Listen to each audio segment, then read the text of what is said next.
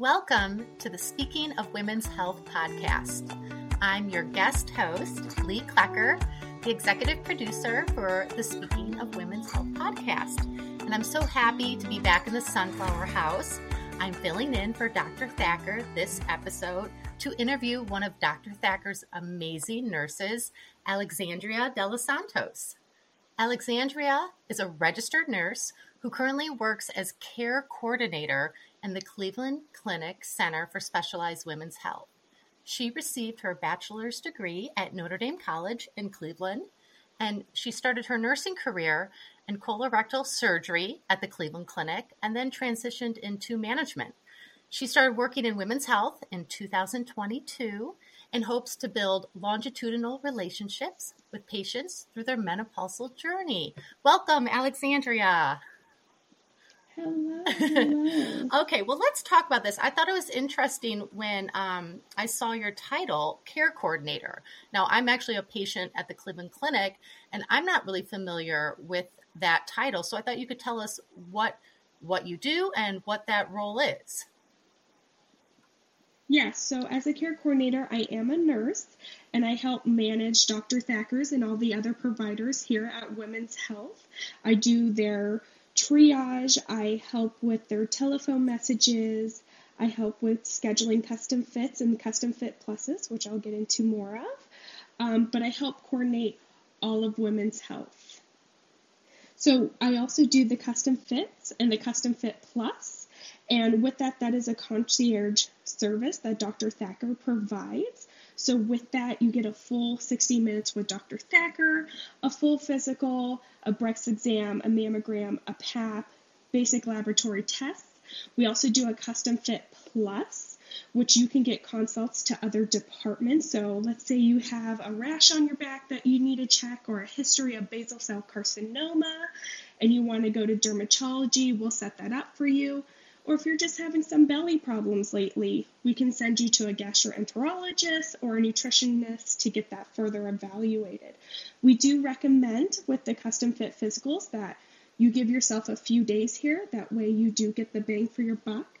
And that we can coordinate all your appointments accordingly, as some appointments do take 4 hours. Oh, wow. Like if you do want an eye exam, those can go to 4 to 6 hours. Or if you want a neuropsych appointment, those can be up to 6 hours. So we want to make sure you get everything that you want and need. That's great. I remember when I was working at Speaking of Women's Health, and they started the custom fit program.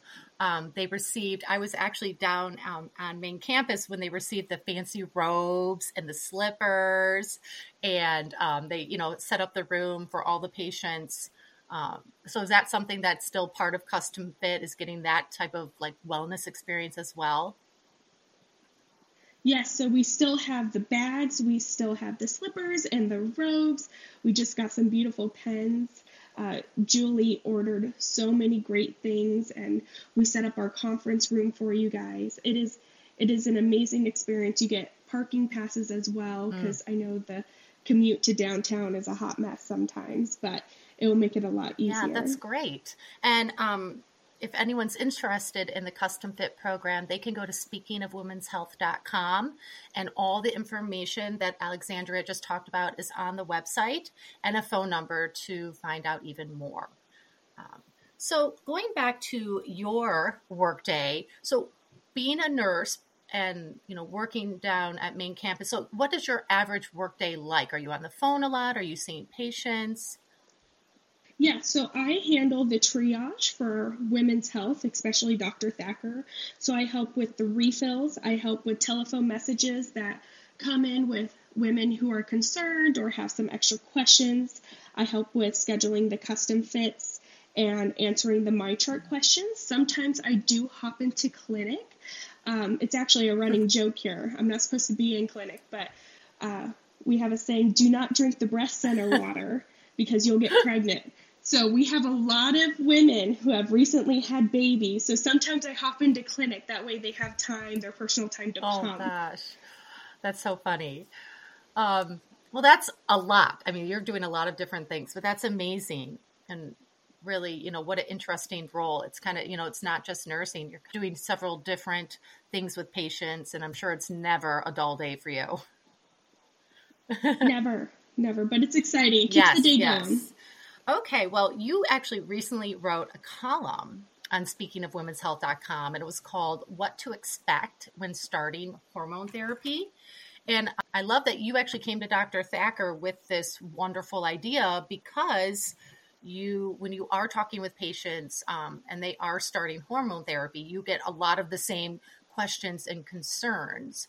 So I'm sure the majority of our listeners are familiar with hormone therapy, but can you tell us a little bit about what it is and why a woman might need hormones? Yeah, so hormone therapy helps supplement the body with either estrogen alone or estrogen and progesterone in a combination.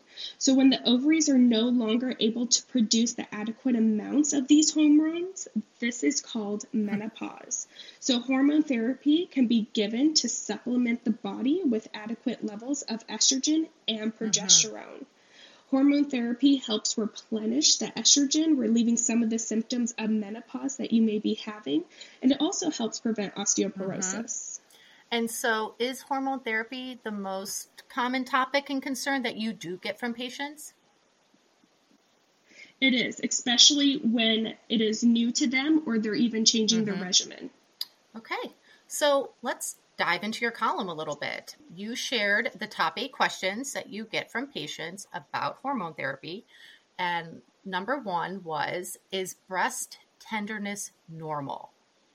It is. When starting menopausal hormone therapy, it can cause some initial breast tenderness because the hormone therapy increases blood flow all over your body, which includes your breasts. This is a minor symptom that subsides over time.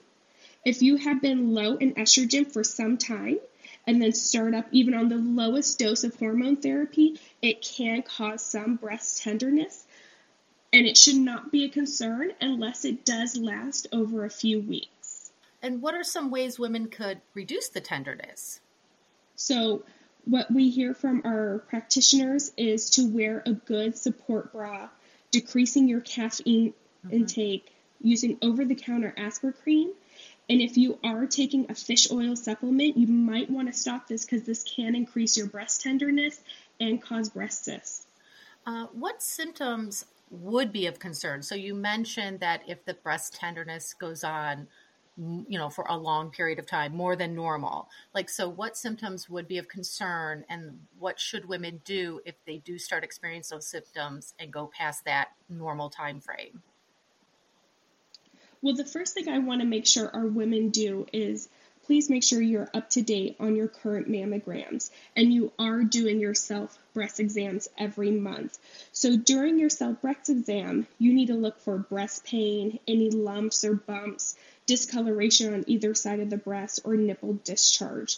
If you do have any of these, this calls for further evaluation. And you need to speak to your physician right away about this. And this is actually a great reminder because it is October, which is Breast Cancer Awareness Month.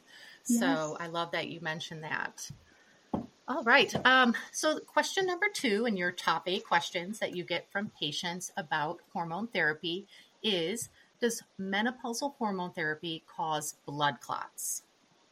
So in general, we are not concerned about using oral menopausal hormone therapy. However, it is the most concerning risk for menopausal oral hormone therapy to cause a DVT, which also is known as a deep vein thrombosis. Okay, and so that's when there would be concern. Is that correct? Yes. We also have concern, too, if you have not taken any hormonal contraceptives in the past, have not been pregnant, or have not had a baby. We kind of think of this as a trial run. So if you have had a baby and if you have had hormonal contraceptives and have not gotten a DVT, we know that oral contraceptives can be a right regimen for you. So, and what other options do women have who can't take hormone therapy due to whatever concerns, or maybe for those who are unwilling to take it? So if there is a concern, then there is transdermal patches for hormone therapy. There's an estrogen patch, and there's also an estrogen progesterone patch, which is combined. And this does not increase your risk of a blood clot. For women who are unable to take hormone therapy or just don't want to, which is fine, there is non-hormonal alternatives for hot flashes such as SSRIs. Bone loss, you have bisphosphonates, and for vaginal thinning and atrophy, there is over-the-counter supplements that you can take. That's great. Okay, we're going to dive into question number 3 from your top 8 questions from patients about hormone therapy, and that is, will women experience any bleeding or spotting when starting on hormone therapy? So bleeding or spotting is the most common issue that women deal with when starting menopausal hormone therapy, and this is in women with a uterus. So generally, after the initiation of hormone therapy, there should be no bleeding or spotting after the 6-month mark. But prior to that, it can happen. And so, but why would women be experiencing bleeding? Like, why is that a side effect? So the number one reason I get in my MyChart messages is from the busy women who have told me, oh, I've skipped a medication, I'm dealing with brain fog, I just haven't had time. So skipping the medication can cause bleeding to occur. However, if you are over the age of 40 and complain of abnormal bleeding, we do not automatically assume that skipping your medication is the reason for bleeding. If the bleeding does continue, we do advise you stopping your hormone therapy until you follow up with a gynecologist who can evaluate the lining of your uterus. But a good tip I like to tell my patients is to put an alarm on their phone so they remember to take their medication daily to avoid any bleeding. Now, there is times where you can bleed. Your physician can place you on cycled progesterone, and this is taken for the first 12 days of the month. This is used to predict your menses. So on the 10th day or after, if you bleed, that is completely fine. If you don't bleed at all, that is completely fine. Now, if you bleed days 1 through 9, you need to let us know because that needs further evaluation. So should women be concerned about bleeding after it's been so much time? You know, you talked about usually it's in the beginning or maybe if they miss a medication if they're younger than 40, but is there after so many months or weeks? We'll be back after a quick break. Hey, quick question for you. Are you someone who wants to be fit, healthy, and happy? And what if I told you you could get your dream body by simply just listening to a podcast? I'm Josh. And I'm KG, and we're the hosts of the Fit, Healthy, and Happy podcast. Listen, we get it. Fitness isn't easy. Carbs, no carbs. Just stop, okay? It doesn't have to be that complicated. And that's why we made this podcast. We get straight to the facts so you can become your best you. So the way to check us out is click the link in the show notes or search Fit, Healthy, and Happy podcast on any of the major podcast platforms. We'll see you soon. Yeah, so after 6 months of using hormone therapy and no skipping of the medication and you're still experiencing spotting or bleeding, you do need to let us know as that is a concern, and especially to women over the age of 60. Let's go on to question number 4. Does hormone therapy cause cancer? Because, I mean, obviously we've seen so much of this in the media, and I know Dr. Thacker has written endless columns and articles and podcasts about this topic. So I'm sure you get a lot of it from the patients as well. Absolutely. So there has been so much research, 50 years worth. So we cannot say this enough. Hormone therapy does not increase your cancer death risk. Now, if you are on unregulated hormone therapy, which is pellets, it can increase your risk for uterine endometrial cancer. Estrogen alone in women who do not have a uterus actually reduces your breast cancer risk even into your 70s. Yes, thank you. That is such an important message to share with women, that they know that they can use hormone therapy as an option and there is not an increase in their cancer risk. Question number 5 for your top 8 questions that you get from patients about hormone therapy. And this is, will women gain weight on hormone therapy? Oh, I remember when I'm in that perimenopause stage, and I'm, starting to get the, little belly weight here that's hard to get off. And, I know I'm talking with my physician about hormone therapy, and that's a concern for me because I'm at an age where it's already, a fight to keep the weight off, and, we don't want to gain more. Yes. Yeah, so I totally understand. Women who are on hormone therapy do tend to be leaner than women who don't take any postmenopausal hormone therapy. Now, like you said, women do generally gain weight with age. However, doses of menopausal hormone therapy do not cause weight gain and are very helpful for maintaining body weight. One thing I do see, though, is with hormone therapy, women say, oh, my mood is so much better. Now, with a happy mood, people tend to eat. So you need to be very mindful of how much you're eating and make sure you exercise more and get some sleep. And sleep is so important, not just how many hours, but also the quality of your sleep. So if you notice that you may have possible sleep apnea, that you're not getting enough REM. I know we have some Apple Watches and some Samsung watches that can show you how good your sleep is. See if your REM is low, or if you have a husband that snores next to you, reach out to your PCP and be like, hey, I think I need a sleep study or something to help me sleep, because that is so important with managing your weight. Now, there's also some things like it's called progestins that can cause some bloating, but this is also very rare for some women who are intolerant to even natural progesterone. So we recommend keeping a diary and considering seeing a functional medicine specialist. We actually have one here at Women's Health Center, and they promote gut health. They can put you on some amazing diets that help you, holistic supplements, and then they also have a stool study, which is amazing, and it can show you what to eat, what not to eat, what is causing this bloating. It's actually amazing. That does sound amazing. The gut health is huge. I mean, it's a huge topic. Yeah. So seeing a functional medicine specialist is I recommend it for everybody. Yeah. I mean, just to learn what you shouldn't be eating, like histamines and nuts. Like if you have skin issues, you shouldn't be eating nuts and stuff like that. I mean, it gets so detailed. Yeah. So I highly recommend it for every person, as it is different. Yes, I've actually noticed the nut thing with myself.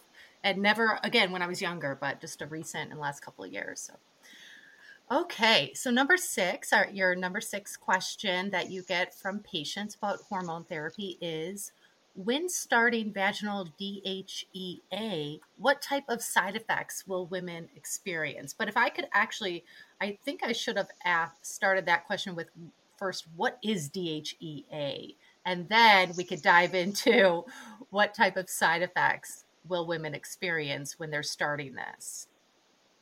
Yes, so DHEA stands for dehydroepiandrosterone. It is a very mouthful of a word, so that's why we like to abbreviate it to DHEA so we all don't butcher it. Right. It is a hormone that is produced by our adrenal glands by both men and women. Okay. And so I guess I'll start then. When starting that and starting vaginal DHEA, what type of side effects will women experience? So it all depends on how bad your vaginal atrophy is. And vaginal atrophy is that thinning of your vaginal tissue and that dryness. When using vaginal DHEA, it may burn for the first few days, but it will subside. That's just your body trying to absorb all that DHEA. So, but if you do have any odor, if you do have any itchiness or redness that is new, please go see a gynecologist. You may need to be swabbed, as this can indicate a vaginal infection. Okay. And so why would a woman need DHEA? You mentioned when they get a little thinning, is that sort of the first symptom that women usually go to their healthcare provider and ask for something like this? Yes, and it's also, too, people come to us and say that their intercourse is more painful now. So with DHEA, it does help that vaginal atrophy. Like mentioned before, it is that vaginal dryness and that vaginal thinning, but it helps boost that estrogen and testosterone within your vagina. And then it can also help with climax and arousal and making intercourse more enjoyable. Okay, and I may have missed it, but is this a cream? No, so this is a suppository that you do put inside the vagina. We recommend doing it at night because if you do it in the morning and you stand up, it's going to fall out. So wear it at night. We do recommend wearing a panty liner with it just in case it does melt with your body. It can be a little bit messy, and if you don't want to ruin a nice pair of underwear, wear a panty liner. Okay. And is DHEA safe for your partner, like during any type of sexual activity? Yes, it is extremely safe. I'm pretty sure I get most of these messages from men taking over their women's My Chart, just wondering. But yes, it is very safe. It is tasteless, it is odorless, and it will not affect your partner in any way. Okay. And so when you put the suppository in, do you have to wait a few days before you can engage in any sexual activity? No, you can engage right away. I do recommend waiting until you feel better. So even 3 days would be fine. If you start noticing, hey, it's not as uncomfortable anymore, I don't feel as dry, then you can engage in sexual activity, but there is no time frame on it. Okay. Very interesting. Thank you. All right. Question number 7. Do women need any tests or screenings before starting hormone therapy? Yes, so we like to get a whole picture of your health. And doing that, we like to use blood draws. Okay. So with this, we would get like a fasting blood sugar to see if you're a diabetic. If you're having issues with your weight, we may want to test your thyroid, as you may have like an underlying thyroid issue that you need to see an endocrinologist for. Test your estrogen, test your FSH levels, see where your ovaries are at, if they're working or probably not working anymore. And then test your hepatitis C. So this is a one-time test. If you have had it done, please bring it in because we don't want you to get double poked for blood draws. Okay, great. Now with this, we also have oral estrogen. So oral estrogen can also affect your liver, coagulation factors, and triglycerides. So when you do go get your estrogen levels done, it's also called an estradiol blood draw. Do not take any biotin for 72 hours prior to having labs drawn. Biotin is also called vitamin B7, and this can be hidden in your multivitamins if you take a hair, skin, and nails. So just be very conscious of the supplements you're taking and double check them, because if you are taking this, it can mess your estradiol level up, and we want to know your true level. Yes. So probably very important for women to tell their healthcare provider everything they're taking, down to every supplement. Yes. Even bring them in. That would be great. That way we can also enter them into, we call it a MAR. That way we can enter it into the MAR and just know what you're taking, and every physician in the department can follow you. Oh, that's great. Okay. All right. Question number 8, the last question. When will women feel better after starting hormone therapy? So it all depends on the women. Most women tend to feel better within a few days to a few weeks after starting hormone therapy. For others, it can take 12 weeks of a steady state. So we do recommend always making up a follow-up appointment 3 months after starting hormone therapy, just in case your doses do need to be changed. But for the most part, we do see improvement within that 12-week span. But it depends on many factors, and we really stress to be patient. But if you are feeling better from where you were before, that just reinforces that this was the right option for you and the right regimen. Yeah, absolutely. Well, thank you.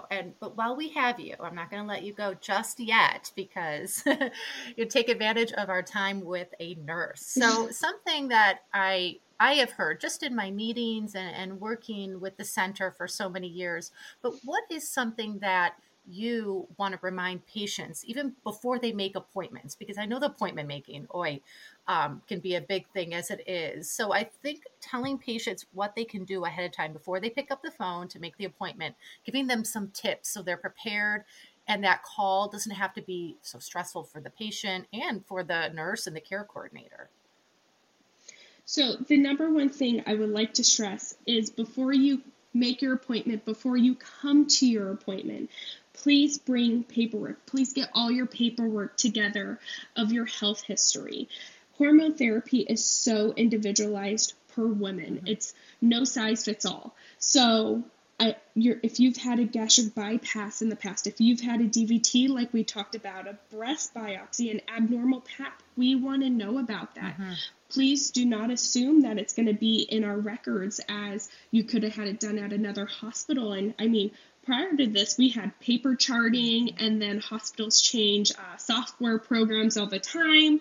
So it may not be in our system. So physically bring in your paperwork. That way we can know how to provide you the best hormone therapy regimen and the best and safest care for you.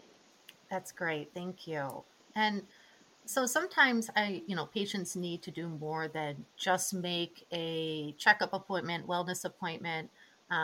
And if they want to talk to somebody more than just the, general line you get when you're making your appointments, or I know specifically at the Cleveland Clinic, that's how it works. What are some channels that patients should go through to talk to the nurse from their doctor's office, or someone else? Maybe it's not just a nurse, maybe it's a PA or. So I always recommend sending a MyChart message. That way it will be addressed. In the Cleveland Clinic, our policy is 72 hours. It will be addressed in 72 hours, or give us a phone call. One of our administrators will pick up and get a detailed of what's going on and send it to our nurse pool. Okay. Now, our nurses are in clinic and we are in triage, so we will get back to you as soon as we can to take care of that. But that is the best way to reach us, is through one of those messages or phone calls. Yeah, that's so helpful. I mean, because, sometimes it is more than just that yearly visit. And if you have something maybe very serious going on, which can be very emotional and very stressful, I think that's great. Just being able to, send that message on MyChart, and then it gets to the person it needs to get to. So, yes. Okay. Many times, and I'm definitely have gone through this and I'm going through this, patients have to wait months to see a doctor. Is there any way that someone can get in faster to their physician, or is this just how things are going to be now? So I highly, highly recommend, when you leave your appointment, please call and schedule your next one. Okay. Even if it's a 3-month appointment, even if it's a year out, schedule your next one. That way it's one less worry on your plate. And I know menopause specialists, they're few and far between. So Dr. Thacker is very limited. And then also you can do concierge programs, again, like mentioned before, the Custom Fit and Custom Fit Plus as well. That's right. Great. All right. Well, do you have any final thoughts or tips that you want to share with our listeners before we are done with this episode? Yes. So the biggest thing, like I mentioned before, is please come prepared. Bring your paperwork. Don't be scared to start a new hormone therapy, and don't be scared to ask questions, and make sure you stay focused on your end goal of what you want relieved. Like, I want my hot flashes addressed. I want to make sure my moodiness is addressed, my weight is addressed. That way we can guide you in the best possible way we can. Thank you. Well, thank you so much, Alexandra, for joining us on the Speaking of Women's Health podcast. And thank you to our listeners for tuning in to another episode. And we are so grateful for all of your support, and hope you will consider supporting the podcast by sharing it with others, donating to the Speaking of Women's Health program, or leaving a 5-star rating and review. And to catch all the latest from the Speaking of Women's Health podcast, you can subscribe to our podcast on Apple Podcasts, Google, Spotify, TuneIn, or wherever you listen to your podcasts. Thanks again, and we'll see you next time in the Sunflower House.